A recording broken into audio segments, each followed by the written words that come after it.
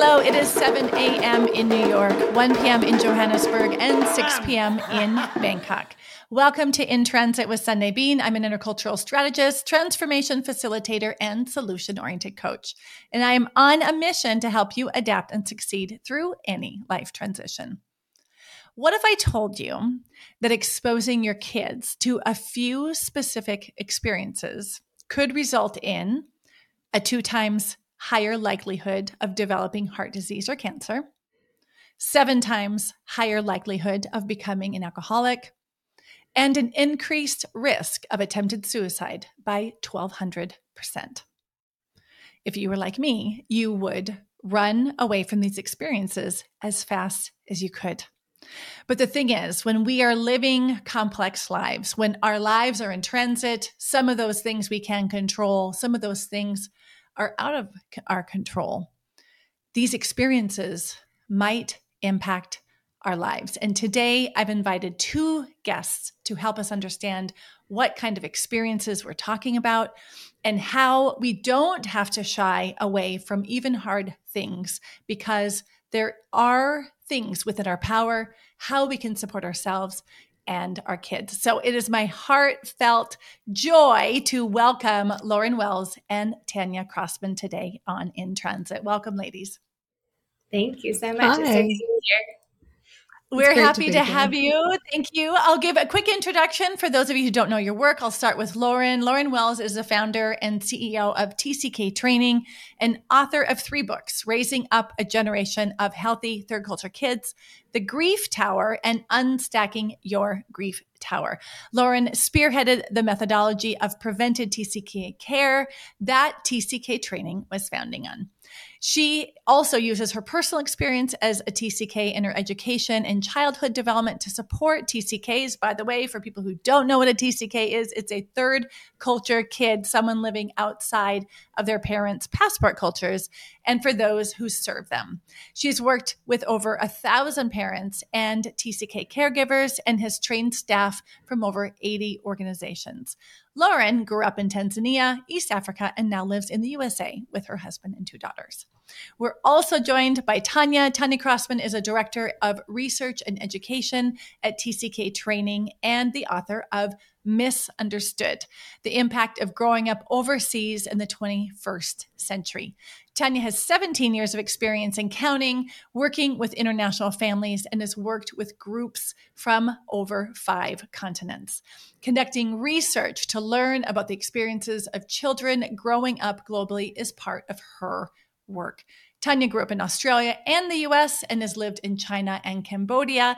As an adult, she's fluent in written and spoken Mandarin, and she currently lives with her parents in Australia while awaiting papers to join her husband in the USA. I feel like you've been waiting forever, Tanya. Yeah, it does feel like forever. All right, both of you do know what it means, as you can see from your bios, to live life in transit. Both of you have experience as a child growing up where your lives were defined by being in transit. And now in your adult life, you are supporting others. Thank you for the work that you have done, your contributions in your writing and in your training. You are doing a service to so many families around the world. So I just want to say that to start off. It is our pleasure. So let's dive in here. I want to talk about what you call our ACEs or ACEs. These are childhood adverse experiences. And can you help us understand what does that mean and why is that important for people who are living highly mobile lives? Yeah, so ACE stands for Adverse Childhood Experience, and this is a framework that people have used for years and years. There have been over 80 studies done on ACE scores, so it's a really well-known framework that's been used worldwide, and it looks at 3 different categories: abuse, neglect, and household dysfunction. And within those categories, there are specific factors, and all totaled up, they equal 10. And so when we talk about an ACE score, it's the number of those out of 10. experiences that they've had. So, for example, sexual abuse or having a parent with a mental illness that's directly impacting the family. Those sorts of things would be those ACE scores. Okay, so when I hear that, and I know that those categories are not present in our immediate nuclear family, why should I still care? When we think about those 10 factors, those 10 types of difficult experiences, there's a few in there that we don't realize are quite common. Two of those experiences were more about a kid's perception of their growing up. So we talk about emotional neglect and physical neglect. We're talking about a child's perception of safety, physical safety and emotional safety. So did I feel loved, special, important? Did I feel that my family was connected and supportive? Did I feel secure that there would be food on the table and I would have clean clothes to wear, that someone would be able to take me to the doctor if I needed to go? And so it's about how secure they felt in that provision of emotional safety and physical safety. So perhaps their parents did love them, but if they didn't feel loved and important and special, that would count as an adverse childhood experience. So can I jump in here with a story? And actually, when you said about whether they feel safe, my eyes welled up. I don't know if you could have seen that on the video, but I'm all emotional about it. I'm throwing pens over here.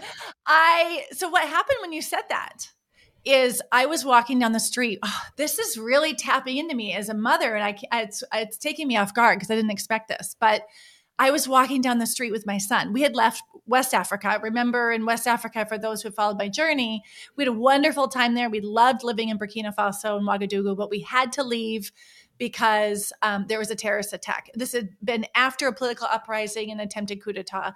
And then we got to South Africa and we lived in a gated community, the safest community in the area, right? Like probably in, Southern Africa, it had an amazing reputation for safety, and was walking down the street with my son.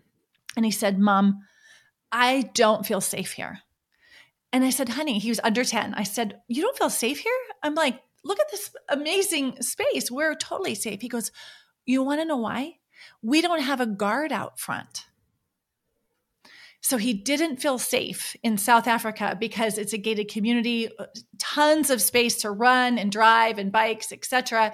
But in Burkina Faso, where he was 1 when we arrived, and we left right before he was 4, we lived in a space where there was a guard in our home, outside of the door, right by the gate. And it wasn't because it was super dangerous. It's kind of what you did to be a good patron while you were there, and someone to sort of facilitate any traffic that went in and out of the house. And I thought, my kid doesn't feel safe because we don't have a guard out front of our house. And people who'd learned that we had a guard in Burkina Faso thought, "Oh my gosh, your kids must feel so unsafe." So the reason why I bring that up is I think my kids have grown up in a space where we've cared for them and loved for them, but their perception of safety is not up to me. Yes. Right? What they made that mean, if you're 1 to 3 and the coolest guy in the world is the guard that plays with you in the front yard by the sandbox, right? And now he's gone, and now you're in all this open space. Yes. So I don't know. I think that's important. And the reason why I share that story so many times. All the kids would go to America and feel so unsafe because there weren't fences and there weren't compounds and it confused their parents. It confused them. And I want to say that because if people hear in the very beginning, I don't need to listen to this because we don't have abuse in our home, our kids are safe, and they stop listening, that you might be missing something if you grow up in this highly mobile international community. So say more about all of this. Well, the other thing is, if you don't think it affects you, even if your family and your kids are completely safe, their peers might not be, which means they're going to be hearing about it in their community and in their friendships. And so even if it doesn't touch your kids directly, knowing what's happening in the community around them is really important, so that you know how to talk to them and to support their friends when things are happening in your community. Can you give us an example? Well, we're going to give you some statistics in a minute. And when you start hearing those numbers, think about how many kids are in your circle, in your kids' class at school, and therefore what percentage of them are affected. So even if your kid's safe, chances are their friends aren't all safe. Yeah, we So looked just a lot something at to keep in mind.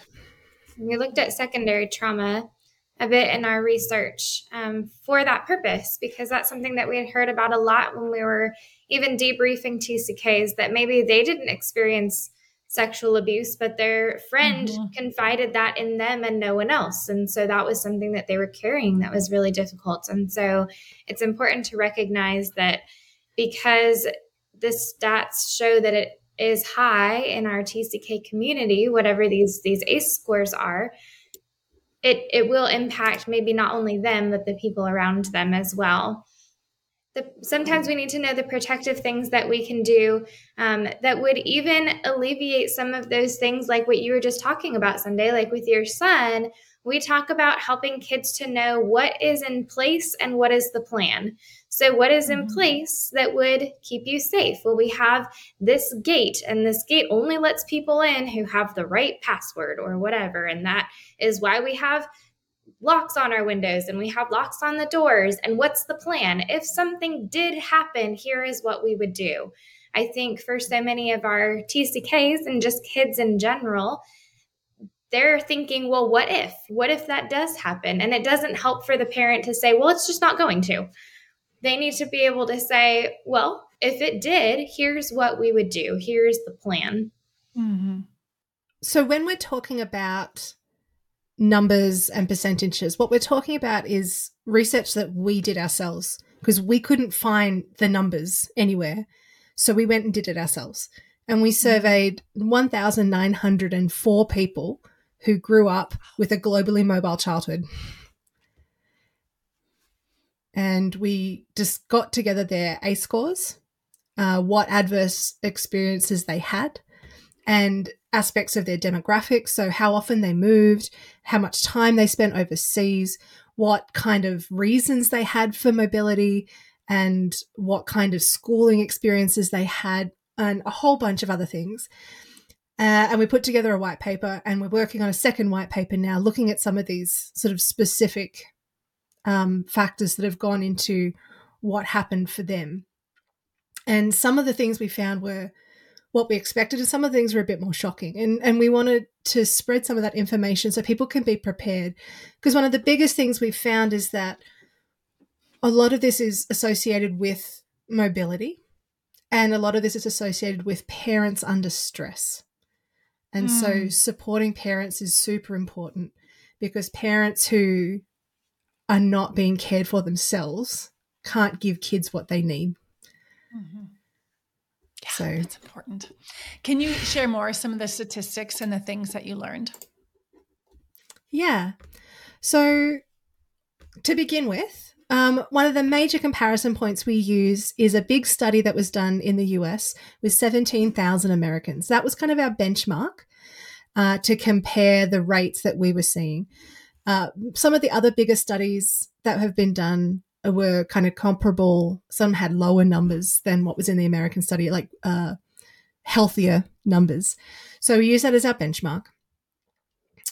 When you look at these, decades of research, when you have a score of 4 or more out of 10, you are at high risk. Those negative consequences that you listed at the beginning, Sunday, those risk factors are there when you have a score of 4 or higher. Now, 12.5% of Americans have a score of 4 or higher. In our survey of globally mobile people, 21% had that score, that high-risk score. That's 1 in 5 who are at risk of all of those things that you're talking about.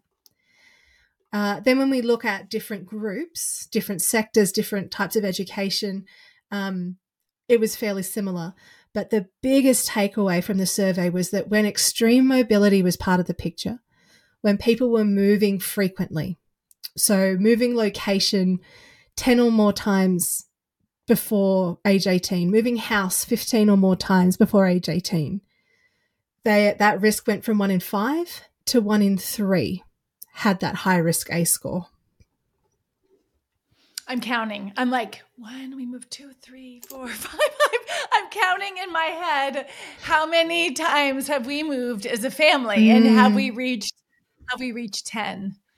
The other thing that I remember listening to an interview that you did and hearing that, one, why does this matter to our community? Our meaning the ones who are connected to the globally mobile community. Why does that matter to us? Is because it's defined by high mobility. And what I also learned from your research is it's also defined by a lack of preventative care mechanisms in place. Yes. I was a business kid. My family moved both within Australia and overseas because of my dad's job with IBM. And we got zero resources other than financial and practical. We got plane tickets, we got money for a house. But that was it. I had never heard anything like culture shock or reverse culture shock or re-entry or third culture kids or global mobility or any of that. I had no language. I had no training. Neither did my mum. Neither did my sisters. None of us knew any of this. And so it wasn't until I was in my mid-20s, late 20s, and working with young people in China and doing research into their experiences, and I went, oh, that was me as well. And I've heard that story over and over again, that so many families don't get any support from the organizations that cause their mobility. And that was what was important for me. Is this is where I get on like my high horse. I'm like, you have an ethical responsibility if you are putting your people in this context to care. That isn't that called duty of care? Yes. Right? So, yes. Duty of care. So it's like if I work for the military and I'm going to put a soldier out there, right? I'm going to send that person away for R&R to keep their central nervous system grounded, right? There are certain industries that have duty of care. And I think mobility is one of them. And now I'm going to go off on my high horse because if you only think... Oh, we are right here with you. If you only think that people live exotic lives abroad, right? That this is like something super fancy pants. Watch your child cry when your parent leaves where they're not even making sound, right? Like watch that departure, watch the taxi leave. Yeah.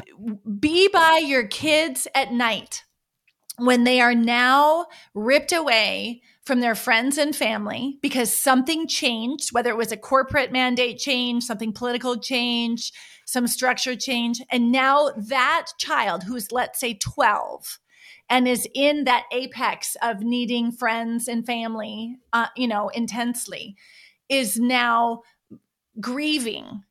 That is an impact from the mobility. And we need to take that seriously. And I am living that with my family, and I'm a specialist, right? Like I have all the tools, I have the people at my fingertips, and it's still hard. Yes. Right? So everybody's left off on their own who don't even know about this. It's like, that's not responsible. Yeah. And what we see, so anytime the ACE score percentage, like we talked about, is higher than that 12.5% of the CDC study that we were referring to as our control study. In the United States, anytime there's a people group that goes above that 12.5%, they're considered an at-risk vulnerable population. So foster children, for example, would fit in that category. Children who are growing up in impoverished cities would fit into that category. But we don't often think of our TCKs as an at-risk vulnerable population. But I think if we did, we would care for them better. I think if we did, there would be more resources for how the care is done when, like we said, when companies, organizations are sending them to do that life, we should be caring for them well because we are causing that. Mm-hmm. Mm-hmm. Absolutely. So true. So there are moments when things are hard, and as a parent, you're like, I'm out. I'm done. Like, or you wonder if you've made the right choice. I still am deeply committed. I do not think that high mobility is a death sentence. I do not think it's damaging your kids. I am completely on board with, if you support your children and, like you said, yourself well, that it is totally worth it. So what do we need to know about preventative care and our own maintenance of ourselves and for our kids? Yeah, so this is my favorite part to talk about, because this is where the hope comes in, right? We talk about all these scary things and people say, well, then it sounds like raising TCKs is a terrible idea. And all of us here know that there are amazing benefits that come from that life, but we can't tap into those benefits if we're not healthy and we're not doing well. And so we love the ACE framework because not only have a lot of studies, have many research studies been done on the ACE scores themselves, but there's been a lot of research done on what can happen in order to mitigate the impact of those ACEs in adulthood. So even if we can't prevent those things from happening, what can we do to provide a buffer? I like to think of it as like bubble wrapping your child. How can you bubble wrap your child so that they can get through the hard things without damage? And so we look at those positive childhood experiences, they're called pieces, as a framework that we use for that. And we call those our protective factors. Those are our bubble wrap. And there's 7 of them. I won't go through all of them, but it has to do with things inside the home and then things outside the home. So inside the home, it's that they feel safe. They feel loved and cared for. They feel like they are a priority. Outside the home, it's that they have a peer group, that they belong in a multi-generational group where people know them and love them, that there are community traditions that they look forward to doing with those peers and that multi-generational group. Those things are all really critical for buffering our kids, but in transit life, sometimes those things are hard to maintain consistently. And so we need to be intentional about how we're doing that. When I work with families, I often will go through those pieces with them, and they'll say something like, well, our kids don't have friends because we live on a compound. There's no other kids here. So how can we just support them for the rest of their developmental years without them having friends? Well, that doesn't work. They need that. That is a positive childhood experience that they can't just be expected to grit and bear it through and hope that they do well in adulthood. There are so many things that come from that. And so even looking at those as a framework for what do we need to make sure we are aiming for as a family all the time. So if we don't have some of those in this moment, how are we aiming to find those in our new community? It's so important. And to give you a sense of why this matters so much, some of the research has been done around pieces. They looked at kids who had, then adults who had these high ACE scores, but who also had high pieces. So if you had 6 to 7 of the pieces in your childhood, even if you also had high ACE scores, your risk of having depression or poor mental health overall dropped 72%. And you were 3.5 times more likely to have healthy social and emotional support as an adult. That is incredible, right? So I was just with my kids at dinner, and we were celebrating their first 6 weeks at a new school system, new language, new country. I mean, they're studying foreign languages in foreign languages, right? Like it's a big challenge. And being the nerdy interculturalist I am, I'm like, let's celebrate this milestone. Let's acknowledge what's hard. We're at the table, and they're like, Mom, it's not that big of a deal. We get it. Like that it was like, we know this is hard. We're celebrating it. Like, can you knock it off supporting us? It was so sweet. It was such a sweet recognition of like, your kids will stand in their own power when they know that, they're supported from the outside, So I just think I want to pause for the listeners for a second. And that is so important, that the impact is mitigated by the preventative care, by the things that we can do. Yes. And I'll even speak for someone who grew up with very little turbulence in a childhood life. I also didn't have the opportunity to build skills to navigate adversity until I got older and I was away from the support of my family. So as a parent, I am always like rooting myself in the knowledge of, if my kids go through hard things now with my support, I always say to my kids, I'm like, whatever level of challenge you're feeling, we're going to match it with the level of support. Right. So if you're getting this much challenge, we'll give you this much support. If you're getting, I'm doing my hands with the video, but in audio, you won't hear it. If I give them, a level 10 level of challenge, I'm going to give them a level 10 of support. And I think that gives your kids a chance to build their own resilience in a safe space. Right. Even, and you tell me where I'm wrong, I would suggest maybe even supporting a kid in a way that goes beyond growing up without adversity, without mobility, without bumps, because then they have never had a chance to develop their skills. Tell me where I'm wrong. Yeah, that's absolutely true. I think we see that constantly, that resilience building happens through hard things. When hard things come and we have the support, like you said, that matches those hard things so that we can get through them, it turns those internal narratives into, I can do hard things. I can get through this. I can make it. Like, I am strong.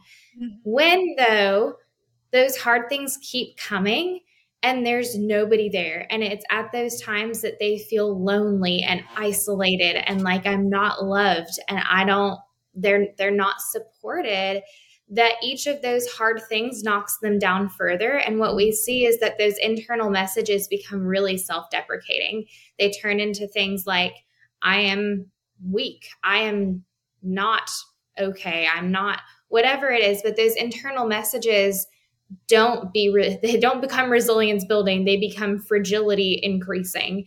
Mm-hmm. And that doesn't help them in adulthood. And so we talk about adult TCKs being resilient and that being a trait of adult TCKs. Well, sometimes we see that, but sometimes we don't. So it's not just that they went through hard things, it's the support that they had during it. And that's what I get triggered when people say, I notice this as a mother as well. When people who don't understand say, your kids will be fine. Kids are resilient. And I'm like, you are not right here, right now, And we can't just throw our kids into the cold water, the hot fire, unless we're there to give them, like I said, the support that they need. It's not just doing hard things unattended builds resilience. Like you said, it'll destroy them. And I always say this, resilience is built in community. Yes. Yeah. And the other piece that's so important about this is that we can't expect parents to turn around and have limitless energy to match their kids' needs unless parents are getting their needs met. When we look at the 3 ACE factors that are the highest in these mobile kids that we surveyed, all 3 of them to us reflect the parent's stress and needs. So the 3 that were particularly high were emotional abuse, emotional neglect, and parental mental illness. So emotional abuse and neglect were 4 times higher in third culture kids than they were in the American control study, and parental mental illness was 2 times higher.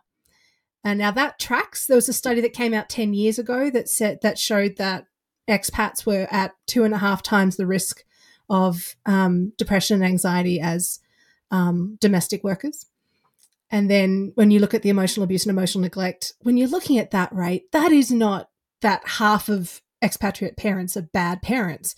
that's that parents are under stress and do not have the resources they need to give to their kids when their kids are also under stress in these lives of transition. I think we have to come at this with a lot of grace for parents who need support themselves. We need to take the stigma away from needing help and asking for help, whether that's counseling, whether that's support groups, whether that's parenting tools and help, whatever it is that works for you and that you need, get that help. We, like you said, we support each other in community. Nobody can do this alone. Absolutely. Oh, I think, and this is so interesting when I think about it. What I tell people all the time is, if I ask you how you are and you say, I'm fine, I don't believe you. That is wisdom right there. I know too much, I just know too much about how hard things can be. And I know, in my own transitions, in the work with my clients, with the work of my coaches, it's like, I know the real deal. And I love that you talk about taking the stigma away, and that same framework of let's match the level of support with the level of challenge. It has to apply to us as parents too. Exactly. Yeah. I had a friend I was working with on a project just last week, said someone came into her office and said, oh, how are you doing? She went, oh, and they're like, that bad, huh? And she's like, wait, I can act better than that. I'm a better actress than that. I can put on my happy face. And she's a counselor, right? Yeah. There's this, and it was this tongue-in-cheek acknowledgement that we act fine.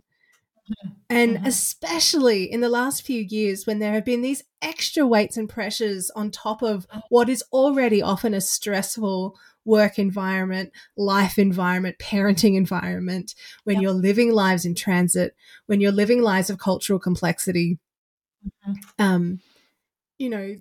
we're so good at acting, but if we don't take that mask down and get the resources we need, we can't parent, we can't be part of our friendships and communities and families we can't give and receive at the level that all of us need. Yeah, absolutely. And that's why I'll make sure that in the show notes, they have access to your books, your communities, because it's frankly a trajectory changing experience for you and for your kids, right? It's something important and worth taking seriously. So we've talked about the risk, we've talked about the preventative measures and the critical relationship between taking care of ourselves as caregivers. And I'm not talking just parents, teachers who are working with, mobile kids, psychologists, counselors, like everybody who cares for this community, and how we need to seek support that matches a challenge. I wouldn't mind now turning to you for a little bit. Can I also just pop in there? I'm not even a parent, right? But even just as a partner, having, transition and being in transit is stressful just on a couple. Yes. And so you need external help just to be present for each other a lot of the time. Absolutely. Even when I was single, when you're part of a community, helping each other and being part of each other's lives, you don't need to be in a nuclear family to need help to be part of your community. There is no point at which now I deserve to get help. Yes, actually, absolutely. In so many ways, being single was more difficult because I had to take full responsibility and ownership for getting all of the things done. I didn't have anyone to do that with. And so I think often there's this expectation that it's so much easier when you're single because you don't have to do all these things and you have all this extra spare time. Well, no, because there's only one of me to do all of the things. So like I said, if we can take the stigma off, we all need help and we all need community. Absolutely. Absolutely. Thank you. I think that's important. We'll say it louder for the ones in the back. I want to focus on you and your own transitions. Obviously, the work that you do probably impacts your own lives in direct and indirect ways. I don't mind if you don't mind. I'd like to hear a little bit more about the transitions that you're feeling right now, and are you in a phase where you would feel more like an internal or external transformation? I'm curious. Lauren, what about you? Yeah. I think on two different levels, on a macro level and a micro level. So on a macro level, we moved from South Carolina to North Georgia in January. So we're not too far from a year that we've been here. And so that transition, it has been a really good transition. And also, like any transition, there's been bumps along the way. Internally, I've been working on building community and letting myself build community, because sometimes it's easy to, especially for those of us who all have careers, it's easy to just do the career and be busy doing the career and thinking, well, that's fine, that's sufficient. But actually spending time building community is super important. But that definitely takes some internal motivation.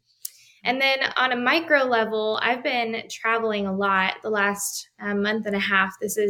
I'm here in a hotel room right now. This is trip number 4 in 5 weeks. And so it's just been a busy travel season. But I go home tomorrow and I'll transition back into the routine of being a mom and taking the kids to school and packing lunches and all of that. And that's always a tough transition for me of, I am this career person coming and speaking and staying in a hotel room. And that's a very different thing than like, oh, now I have to make peanut butter and jelly sandwiches every single day. And and both are important jobs. They're important work. But that transition is tricky. It's a hard one. Yep. And so what do you do to shape your own processes as you're transitioning between these identities, between your roles? How do you use your own preventative care to do that? Yeah. I definitely reach out to friends to just kind of verbally process. We use Marco Polo. I don't know if you all are familiar with that tool, but it's phenomenal when you have people all over the world, which I do. And so trying to just kind of verbally process is really helpful for me. Also, just getting into a good mental space as far as this is all important work.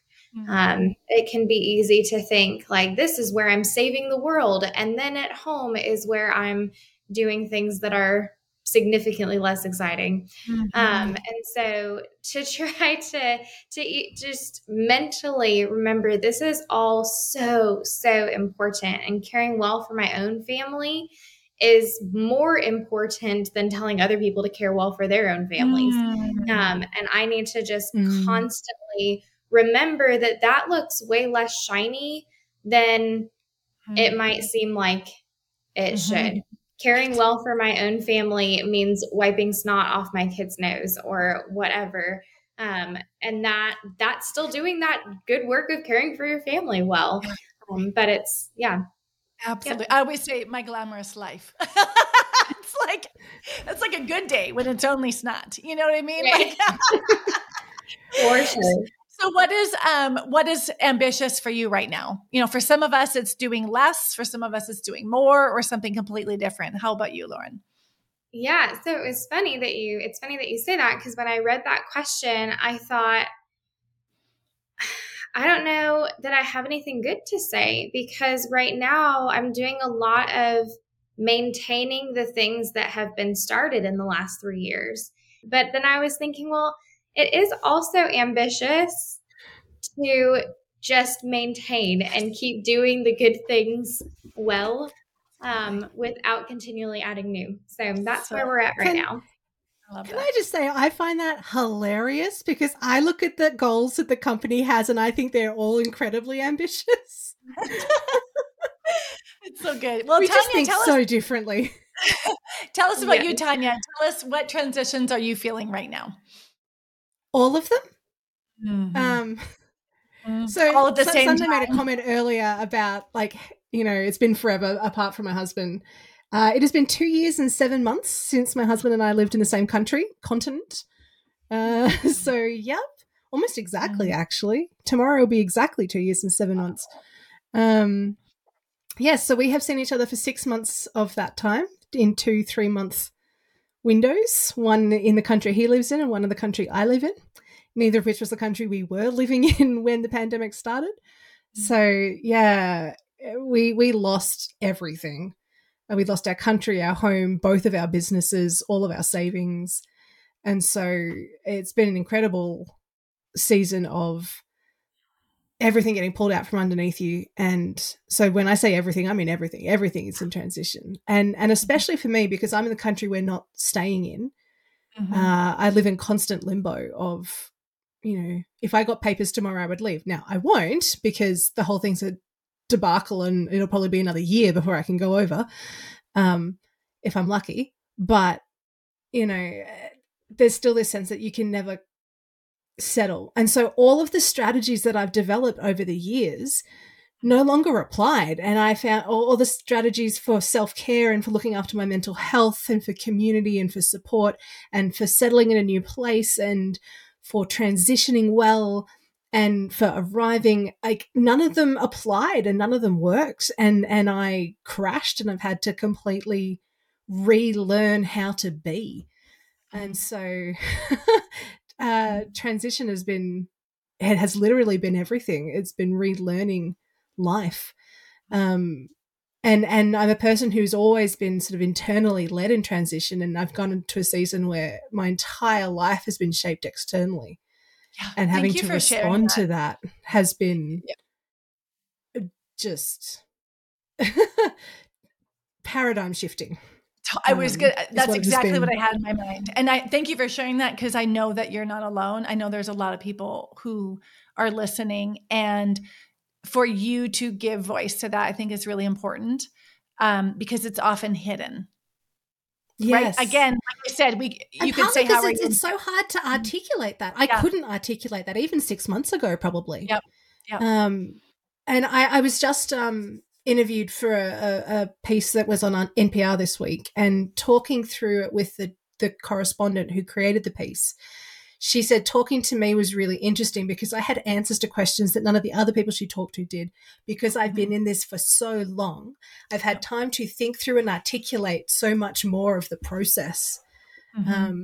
Because I've had 2.5 years to get my head around what I've not just been through, but been in, because I've stayed in it. Usually you don't stay in limbo this long. I've been in it so long, I've had a chance to develop in this place, and it has led to a lot of personal growth. Not easy or welcome necessarily, but that doesn't mean it's bad growth. Most growth is good. I always say that we often confuse learning and growth. Learning is what we choose to do, and it feels safe, and growth comes from the outside in, and it is uncomfortable. Like it's hard. So what have you done in all of this to shape this transformation that you're going through right now? I have tried to make good choices. And a lot of that has been around my health. I have a lot of chronic health conditions. And so doing my best to learn how to deal with that, the things that I have control over and the things that I don't, but also my mental health. So recognizing that I'm in depression, and that the depression I've dealt with my whole life, my strategies no longer worked. Well, if my strategies no longer work, I need help from the outside. So I've seen 2 or 3 different psychologists or counselors in that time. I've had an incredible GP, medical doctor, who has helped me with that. I've been on different medication. I've gotten all the different kinds of help I need. I've used all of the different apps to connect with different friends in different countries, because everyone uses something different. Marco Polo is one of those, Lauren. And, just not being alone in it. I've also relied very much on being an auntie. When I was first stuck here, because I was stuck, the border closed and I couldn't go home. I was on a business trip. I wasn't even planning to be in this country. But I have little nieces and nephews. They're currently 2, 4, 4.5, and 6.5. And they are adorable, and they love me, and I love them. And when I was stuck in that first sort of 6 months, a year, I felt guilty if I felt happy, because how can I be happy when my husband's on the other side of the ocean? It felt like a betrayal. But I could always be happy around them. It was always the right thing to spend time with them. And so I really leaned into family and to spending time with them and being an auntie. And they kept me in the moment, present. They keep me present, because it is very hard to be thinking about something else when you have a 4-year-old tugging on your skirt, or demanding 5 more books. So, it's leaning into what is good in this season and what keeps me present in the moment has helped me grow so much, recognizing some of these negative thought patterns I had, because I can't hide from them anymore. Yeah, right. Yeah, and choosing to lean into it. So yeah, that's amazing. That's why since COVID, my thing has been, let's make this the best, worst thing that ever happened to us. For those who are... Josh and I talked about the least worst decisions. We're making the least worst decisions, right? That. So good. Like, we don't have any good choices, so we'll make the least bad ones. These are beautiful new world strategies, right? Like, it's so good. So what is the best worst thing? I'm going to add that to my vocabulary. So what's ambitious for you right now, Tanya? Ambitious for me is balance. It's just ordinary balance. It's feeding myself regularly without my husband looking over my shoulder, because he's the one who notices when I skip meals. It's, getting up from the computer and stretching instead of sitting down for 6 hours. It's setting mini goals, not just I want to get this project done, but okay, let's break the project down into pieces. It's balancing the work I want to do for myself and the work I want to do for my job and the time I want to spend with my family. And just balance and daily life and being present. And for me, that's really ambitious. It is very ambitious, right? No, it's beautiful. Thank you so much. I've just enjoyed being with both of you so much today. Thank you for your time. I think we've hit some really important messages that I hope people come away with, right? Because I know we all believe about this so much. So we do. We can all get on that soapbox together. I can't help it, man. What I think I'm taking away today personally is I'm recommitting myself to supporting families via the parents. I always think about the help that I do is directly to the adults, right? I don't think I serve families, so to speak, right? But today when I was listening, and I think about the work that I do with the adults that I work with, it is actually indirectly serving families. And I hope that any organization that has members who are in this space of mobility, they see that investing directly in the adults or in their families through support, even if it's something simple like a book or offering programs like all of us offer, that they see the bigger picture in that. So thank you for that. All right, I will wrap us up. Your books are mirrors for those who have lived this life. They are eye-openers for parents who are monocultural and haven't. And they are strategic handbooks on next steps. So definitely check it out. I was thinking about the quote I wanted to end on, which I usually do. And the one I wanted to choose is from Jordan Sarah Weatherhead. And it was the quote, "Because when it comes to my offspring, I will fight with the fangs of a wolf and the claws of a dragon. No one or nothing will stop me from protecting them." That is the quote I wanted to choose, but that is from the protective place. So instead, I landed with a more balanced quote from Doug Flanders. He says, "No parent can child-proof the world, but a parent's job is to world-proof the child." And I think that is a little bit about what you're talking about through your work, and the preventative care and the support we can give them. So thank you, everyone. Thank you for listening, and we will see you next time on In Transit.